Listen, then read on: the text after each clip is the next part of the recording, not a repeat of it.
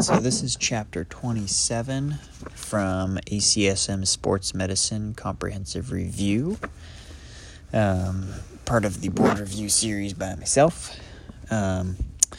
This is titled Cardiovascular Considerations. So first in the introduction, exercise is clearly associated with improved cardiovascular health. In addition to a direct conditioning effect, physical activity is critical in the management and prevention of several chronic medical conditions that impact overall health. However, vigorous exercise also can be a trigger for sudden cardiac arrest in individuals with underlying cardiovascular disease. Sudden death in athletes is most often attributable to a cardiovascular disorder. Sudden cardiac death represents 75% of fatalities in NCAA athletes during training or competition, more than deaths related to blunt trauma, heat stroke, and sickle cell trait combined. A high index of suspicion must be maintained during screening to detect conditions associated with sudden death, including appropriate individual assessments as well as reasonable measures to evaluate large populations. When a serious cardiovascular condition is identified, appropriate treatment and activity modification may decrease the risk of sudden death.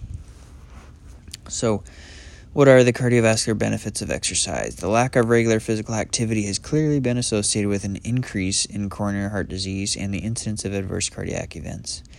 Multiple studies have confirmed the benefit of aerobic exercise with a reduction in the number of cardiac events and a reduction in mortality.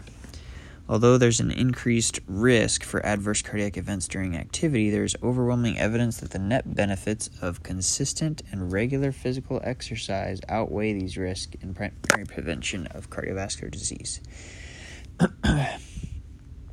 So the athletic heart syndrome. Vigorous athletic training is associated with specific physiologic and structural cardiovascular changes, so-called athletic heart syndrome. These changes represent normal adaptations to physical conditioning. Studies demonstrate a constellation of morphologic changes that vary depending on the type of training. So in endurance-trained athletes, for example, a chronic volume overload results in an increase in both left ventricular end diastolic diameter and left ventricular wall thickness. This eccentric hypertrophy allows a larger stroke volume and thus a greater overall cardiac output at faster heart rates. Biatrial enlargement and right ventricular dilation can also be seen. In strength-trained athletes, however, they develop more a concentric hypertrophy with an increase in absolute and relative wall thickness without significant changes in end diastolic diameter. Right-sided and atrial dimensions typically remain unchanged. It's important to remember that the adaptive, structural, and physiologic response of the normal athletic heart does not rule out the presence of an underlying pathologic condition. In fact, it makes the task of diagnosing that condition even more challenging for the primary care physician, sports medicine physician, and cardiologist. Criteria for distinguishing the characteristics of athletic heart syndrome from significant underlying pathology have been defined and in some circumstances may require detraining for 2 to 3 months to see what's going on. In benign cases, full resolution should be observed, whereas residual hypertrophic changes may suggest underlying concerns. So on the physical exam, heart rate of a well-conditioned athlete usually between 40 and 60 beats per minute, secondary to enhanced vagal tone, decreased sympathetic tone, so just the opposite, and then a larger stroke volume. Thus, sinus bradycardia is a common finding, and sinus arrhythmia may be more noticeable. The physiologic splitting of S2 may be slightly delayed during inspiration due to the larger stroke volume. S3 may even be noted in endurance-trained athletes secondary to the increased rate of left ventricular filling associated with the relative left ventricular dilatation. Although an S4 may be noted in strength-trained athletes secondary to concentric hypertrophy, again, its presence always warrants a clinical evaluation. So even though it may be there and may be normal, you gotta work it up. Functional or flow murmurs characterized by a soft 1 to 2/6 ejection murmur often present when supine and diminished with standing or Valsalva may be noted in 30 to 50% of athletes on careful exam. So, again, just to review, some common ECG findings in athletic heart syndrome. You got sinus bradycardia, first degree AV block, incomplete right bundle branch block, RVH by voltage criteria, LVH by voltage criteria, early repolarization changes, tall peaked T waves, don't just think hyperkalemia, QTc interval at the upper limit of normal, notched P waves, which is consistent with atrial hypertrophy, a Wenke block, AV block, or sinus arrhythmia. So again, electrocardiographic changes. Several EKG changes can be seen in well-conditioned athletes. In most cases, these changes are benign reflections of structural and functional changes. However, some findings are abnormal and may suggest underlying pathology. It can be challenging to distinguish adaptive versus pathologic changes in trained athletes, and modern ECG criteria should be used to do so. It's helpful in the initial evaluation of cardiac conditions, however, in athletes who present with cardiovascular symptoms and have abnormal findings on physical exam. The role of the ECG in the pre-participation screening of athletes is controversial. Opponents of ECG screening are concerned about false positive results, cost effectiveness, unnecessary disqualification in athletes who are otherwise fine. Proponents of ECG screening recognize the sensitivity of a history and physical exam alone to detect potentially lethal cardiovascular disorders in athletes is very low, that the addition of an ECG greatly increases the sensitivity and can be accomplished with a low and acceptable false positive rate when performed by experienced physicians guided by modern ECG criteria. So, let's talk about sudden cardiac death in exercise. The overall risk of sudden death during exercise varies depending on age, gender, and sport. Estimates from studies in runners range from 1 to 15,000 joggers per year to 1 in 50,000 marathon participants per race. For high school and college-age athletes, the range is 1 to 45,000 to 1 to 160,000 per year, and sudden deaths occur disproportionately, more often in males, African Americans, and basketball and football players. Specific etiologies contributing to sudden cardiac death are strongly related to age. So for sudden death in persons over age 35, more than 75% are associated with coronary artery disease. This association increases with age, consistent with the rising prevalence of atherosclerosis. In younger athletes, sudden cardiac death is most often the result of intrinsic structural or electrical abnormalities. So hypertrophic cardiomyopathy, the most common cause of sudden cardiac death, followed by coronary artery anomalies, myocarditis, and arrhythmogenic right ventricular cardiomyopathy, or ARVC. Other etiologies include genetic conductive system abnormalities such as ion channel disorders or long QT syndrome, aortic rupture from Marfan syndrome, premature coronary artery disease, idiopathic left ventricular hypertrophy, substance abuse with cocaine or steroids. We have aortic stenosis, like especially with a bicuspid valve, mitral valve prolapse, sickle cell trait, and blunt chest trauma, or commotio cordis, on that up peak. This list reflects cases of sudden death in athletes over the past 2 decades in the U.S. It's important to note that the relative prevalence of many of these conditions is variable based on regional and ethnic differences. For example, ARVC is the leading cause of sudden cardiac death in Italy. So, as far as the table, classification of abnormalities of the athlete's ECG. So, group 1 is common and training-related ECG changes. We've got things like sinus bradycardia, first-degree AV block, incomplete right bundle, early repolarization, and isolated QRS voltage criteria for left ventricular hypertrophy. And group 2 is more the uncommon and training unrelated ECG changes. So we got T-wave inversions, ST depression, pathologic Q waves, left atrial enlargement, left axis deviation / left anterior hemiblock, right axis deviation / left posterior hemiblock, right ventricular hypertrophy, ventricular preexcitation, complete left bundle or right bundle, long or short QT, and Brugada-like early repol.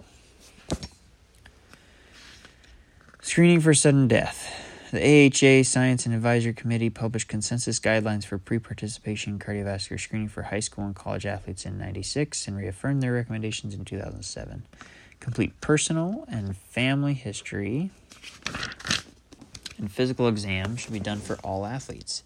It should focus on identifying those cardiovascular conditions known to cause sudden death. The recommended interval for evaluation begins in middle school and is repeated every 2 years with an interim history between exams.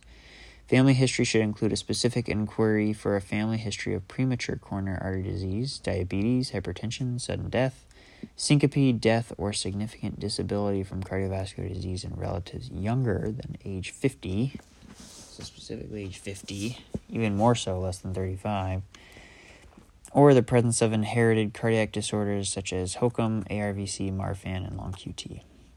Personal and past history should include specific inquiries on the detection of a heart murmur, risk factors for CAD, such as diabetes, hypertension, hyperlipidemia, and smoking, and a history of syncope, near syncope, exercise intolerance, exertional chest pain, dyspnea, or fatigue.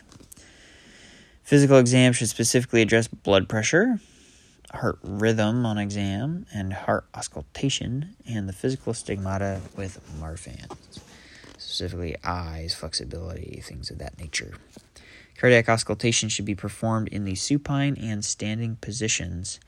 And the classic murmur of obstructive HOCM increases with maneuvers that decrease venous return, such as Valsalva or from squatting to standing. In contrast, the murmur of aortic stenosis intensifies with squatting and decreases with Valsalva, so those are opposite. Simultaneous radial and femoral artery pulses should be assessed to exclude coarctation of the aorta. Brachial blood pressure should be measured with the appropriate size cuff. Sitting position in the pediatric population, normal values should be adjusted for age, gender, and height. The use of ECG as a screening tool for conditions associated with sudden cardiac death continues to be the subject of much debate. An increasing number of governing bodies have endorsed the use of ECG screening for athletes, including the IOC, European Society for Sport Medicine, FIFA, and all major U.S. professional sports leagues. However, concerns remain as to the feasibility of widespread ECG screenings in younger or amateur populations. The normal adaptations of the athletic heart can make interpretation of ECG and echo problematic. False positive rates, high relative costs, limited availability, and low prevalence of disease have all been cited as concerns for using ECG as a broad-based screening tool. However, the prevalence of occult cardiac conditions at risk for sudden death in young athletes is higher than once thought, consistently 0.2 to 0.7% in studies using ECG. In addition, integrated programs using ECG offer the only screening model shown to reliably identify athletes at risk for sudden cardiac death, and the only evidence that such a program can reduce the rate of sudden death in athletes. Concern about excessively high abnormal results do not reflect more contemporary standards of ECG interpretation. Advancements in physician education and to our health system infrastructure are needed as this becomes more available. Exercise testing may be advisable prior to beginning an exercise program in older athletes with risk factors for CAD. See Chapter 12 for exercise prescription and 21 for exercise testing for further discussion and recommendations. Many conditions that cause sudden death in young athletes are familial. So HOCM is autosomal dominant, a defect in sarcomere formation. Long QT is autosomal dominant and sodium channel defect. Marfan syndrome, autosomal dominant mutation of FBN1 fibrillin gene. Brugada syndrome, autosomal dominant SCN5A channelopathy. ARVC, autosomal dominant defect. Although genetic testing is not routinely recommended for screening, it may be helpful in the evaluation of athletes or family members when a relative is identified with an inheritable cardiac disease. So what are some of those features of Marfan syndrome on exam? So MSK, they're going to be taller, thin body habitus with an arm span to height ratio greater than 1.05. Think arachnodactyly, long, thin fingers able to wrap around opposite wrist and overlap thumb and small finger. They've got a pectus deformity like pectus carinatum or excavatum, high arched palate, kyphoscoliosis, and joint laxity. For their heart, cardiovascular, they usually have a systolic murmur, consistent with mitral valve prolapse, or a diastolic murmur with aortic regurg. And then think eyes. They're going to have myopia, retinal detachment, or lens subluxation. So big things also, the 12-element AHA recommendations for pre-participation cardiovascular screening of competitive athletes.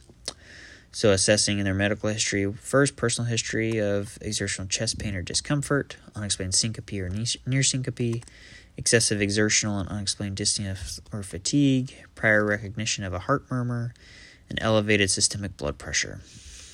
In their family history, they may have premature death before age 50 due to heart disease and greater than or equal to one relative. disability from heart disease in a close relative less than 50, and specific knowledge of certain cardiac conditions in the family members, like HOCM, long QT, Marfan, etc. On exam, they may have a heart murmur, femoral arterial pulses to exclude aortic coric, physical stigmata of Marfan, and brachial blood pressure in the sitting position. So let's talk about syncope and exercise-associated collapse. Syncope is defined as a sudden loss of consciousness for a brief duration in the absence of head trauma. It occurs secondary to a sudden drop in cerebral blood flow or metabolic change. So, for example, hypoglycemia or hypoxemia. Athletes who present with history of exercise-related syncope require careful history and physical to differentiate benign from life-threatening etiologies. Exercise-associated collapse refers to athletes who are unable to stand or walk unaided after exertion because of weakness, lightheadedness, faintness, or dizziness. Although exercise-related syncope and exercise-associated collapse are not mutually exclusive, they demonstrate the spectrum of adverse events that can occur in the context of exercise. History in each case becomes critical in the eval and management, and the occurrence of collapse or syncope during exertion is ominous. So if it happens during exertion, that's much more scary, whereas those occurring immediately after are more often associated with benign. So let's review some clinical cues or clues to common etiologies with exertional syncope. So first, say it has noxious stimulus, prolonged upright position with a normal ECG, that's more likely a neurocardiogenic syncope, and suggested diagnostic testing is exercise testing. Next one, clinical clues being palpitations and a response to carotid sinus pressure. ECG shows pre-excitation. It's more consistent with supraventricular tachyarrhythmias and suggests electrophysiologic study and definitive therapy. Next, say a patient has a grade 3 out of 6 systolic murmur that gets louder with Valsalva and louder with squatting to standing. On ECG, they have deep inverted T waves, Q waves, pseudoinfarction pattern, and left ventricular hypertrophy with strain. You're going to be thinking HOCM, and should get an echo with Doppler and consider a cardiac MRI. Next one, patient has prior upper respiratory tract infection, pneumonia, exertional fatigue, shortness of breath, and recreational drug use. On ECG, they have simulating a myocardial infarction with ectopy. You should be thinking myocarditis. You may consider viral studies, echo, and drug screening. Next one, somebody has exertional syncope, grade 3 out of 6 harsh systolic crescendo and decrescendo murmur, and signs of left ventricular hypertrophy on ECG. You should be thinking aortic stenosis and get an echo with Doppler. Patient also has a thumping heart. For the next one, patient has a thumping heart, mid-systolic click with or without a murmur. Their ECG is normal. Should be thinking mitral valve prolapse and get an echo with Doppler. We're a patient with recurrent syncope with a family history of sudden death and prolonged corrected QT interval on ECG, greater than 0.47 for males and 0.48 for females. Should be, of course, thinking prolonged QT, and obtain further family history and exercise stress with ECG after exercise. Don't give them Zofran. Next patient has syncope and exertional chest pain, but a normal resting ECG. Think coronary anomalies, so they should get a cardiac MRI or CT angio. Next, somebody presents with acute coronary syndromes, ACS, chest pain in the ED, admitted. Assess their family history, and ECG shows ischemia, or it may be normal. So it's likely more of an acquired coronary artery disease. Should get some exercise testing with or without perfusion or contractile imaging. And the last one, patient with syncope or tachyarrhythmias and have T-wave inversion on V1 to V3 with PVCs with left bundle branch configuration. You're going to be thinking ARVC and should get an echo with Doppler study, cardiac MRI. So, the presence of prodromal symptoms may help to identify specific conditions. Careful attention should be paid to any history of palpitations, like arrhythmias, chest pain for ischemia or aortic dissection, nausea for ischemia or vagal activity, wheezing or pruritus, suggestive of anaphylaxis. Patients who suffer vasovagal reflex syncope often experience brief prodromal symptoms such as lightheadedness, tunnel vision, diaphoresis, and nausea. In contrast, abrupt syncope is concerning for a ventricular arrhythmia.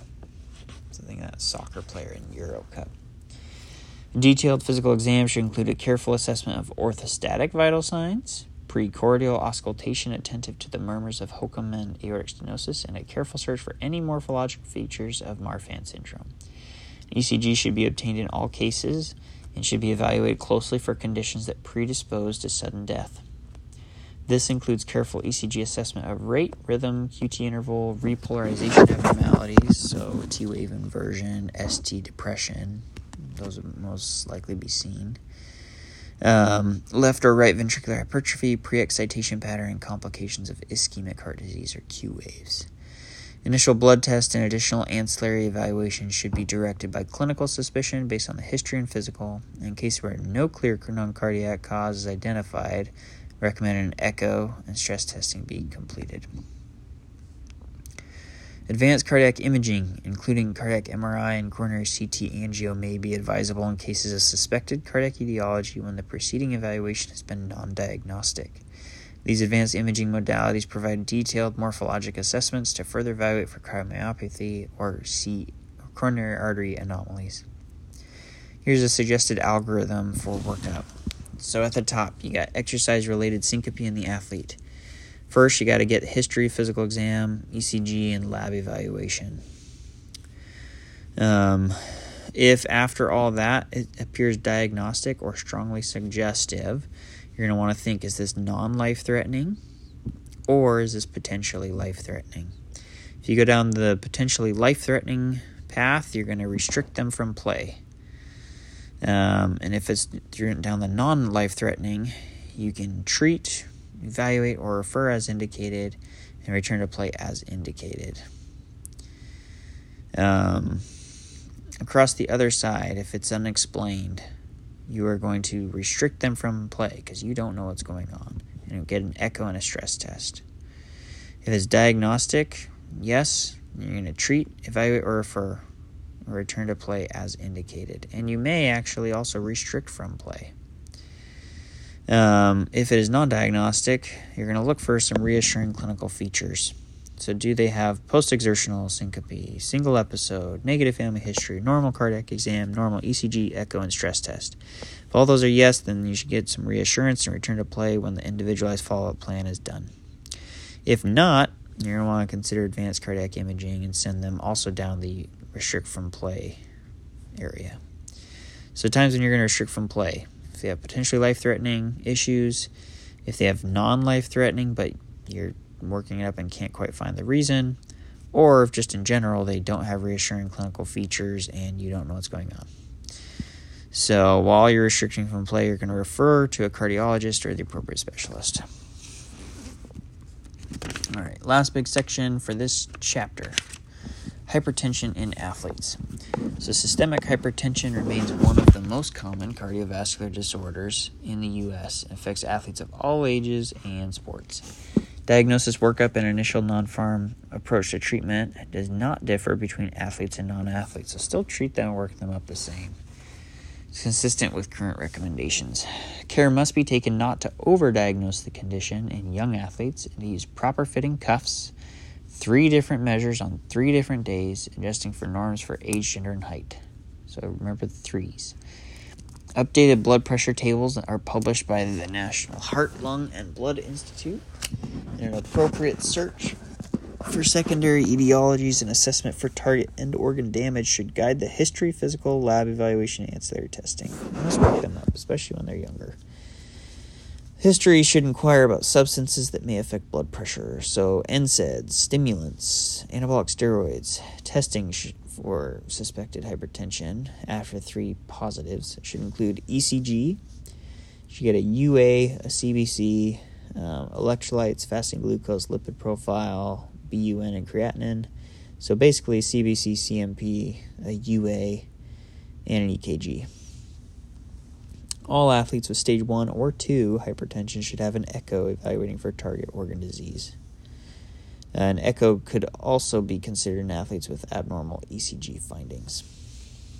So non-pharmacologic treatment should be started, including engagement in moderate physical activity, maintenance of ideal body weight, limitation of alcohol, a reduction in sodium intake, and maintenance of adequate potassium intake, as well as consumption of diet high in fruits and veggies and low in total unsaturated fat. When indicated, pharmacologic treatment should be initiated. Generally, ACE inhibitors, calcium channel blockers, and ARBs are excellent choices for athletes with hypertension. Their low side effect profile, favorable physiologic hemodynamics make them generally safe and effective. It's preferable to avoid diuretics and beta blockers in young athletes. Volume and potassium balance issues limit diuretic use, and beta blockers adversely impact maximum cardiovascular performance. Additional care must be taken in prescribing antihypertensives in elite athletes because some may be prohibited, such as some diuretics and beta blockers. Restriction of activity for athletes with hypertension depends on the degree of target organ damage and on the overall control of blood pressure.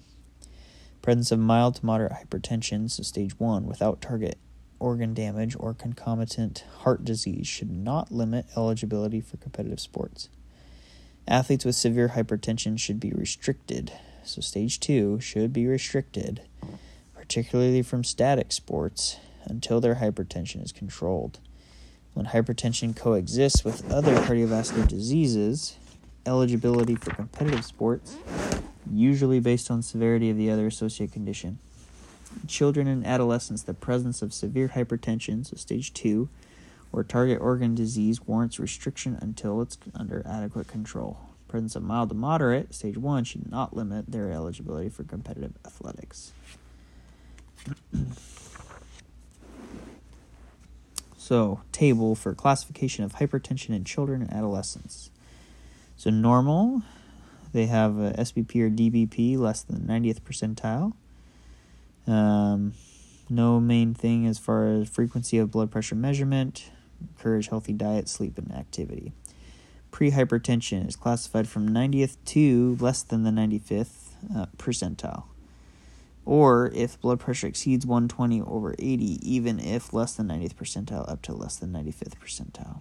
You're going to want to recheck it in 6 months if that's found.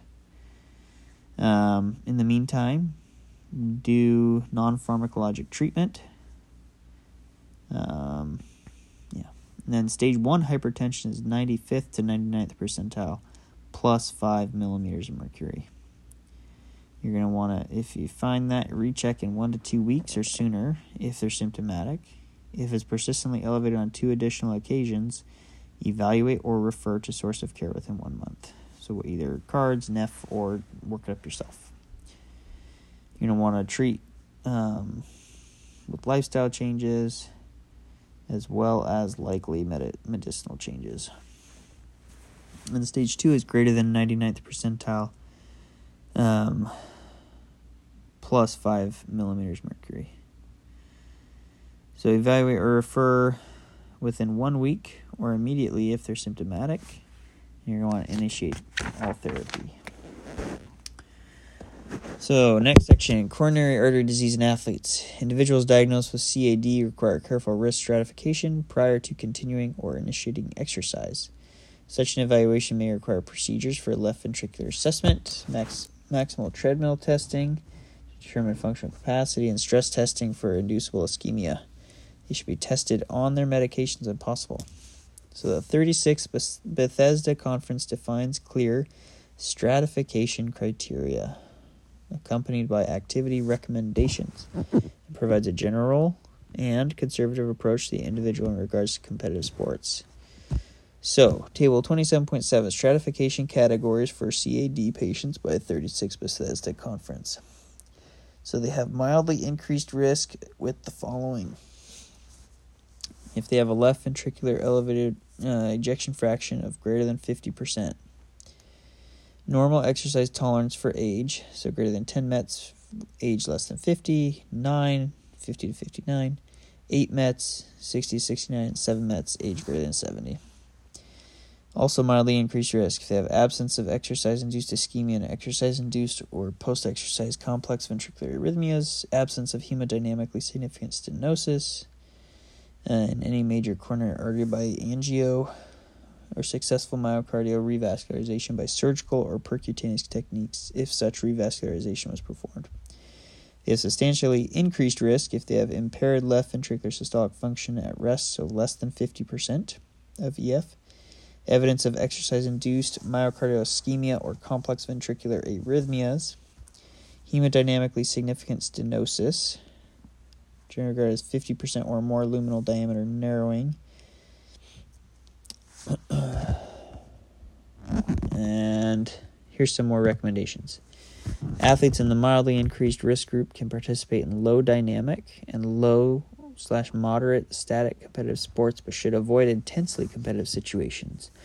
Selected athletes with mildly increased risk may be permitted to compete in sports of higher levels of intensity when their overall clinical profile suggests very low exercise risk. All athletes should understand that risk of cardiac event with exertion is probably increased once coronary atherosclerosis of any severity is present. Athletes with mildly increased risk engaging in competitive sports should undergo reevaluation of their stratification annually. Athletes in the substantially increased risk category should generally be restricted to low-intensity competitive sports. Athletes should be informed of the nature of prodromal symptoms, chest, arm, jaw, shoulder discomfort, etc. Those with a recent MI or myocardial revascularization should cease their athletic training and competition until recovery is deemed complete. And all athletes with atherosclerotic CAD should have their atherosclerotic risk factors aggressively treated. Finally, last section of this chapter, this is a long one, arrhythmias in athletes. So lethal cardiac arrhythmias represent the most serious risk for sudden death in athletes. Symptoms of a potential ventricular arrhythmia may include syncope, near syncope, palpitations, exertional chest discomfort, severe dyspnea, or uncommon exertional fatigue. Structural heart disease must be ruled out before the athlete is allowed to return to sports. You better get an echo. This will include a meticulous history, physical, ECG, and in many circumstances an echo, stress tests, and possibly advanced cardiac imaging. These investigations should be pursued in conjunction with appropriate specialty consultation. Various supraventricular arrhythmias may be compatible with competitive sports once they are diagnosed and controlled. Task Force 7 of the 36th Bethesda Conference offers explicit details as to the recommended evaluations and allowed return-to-play recommendations for most encountered arrhythmias. The Committee on Sports Medicine and Fitness for the American Academy of Pediatrics specifically recommends that the presence of a symptomatic dysrhythmia requires exclusion from activity until the athlete's problem can be adequately evaluated by a cardiologist and controlled. And that is the end of this chapter.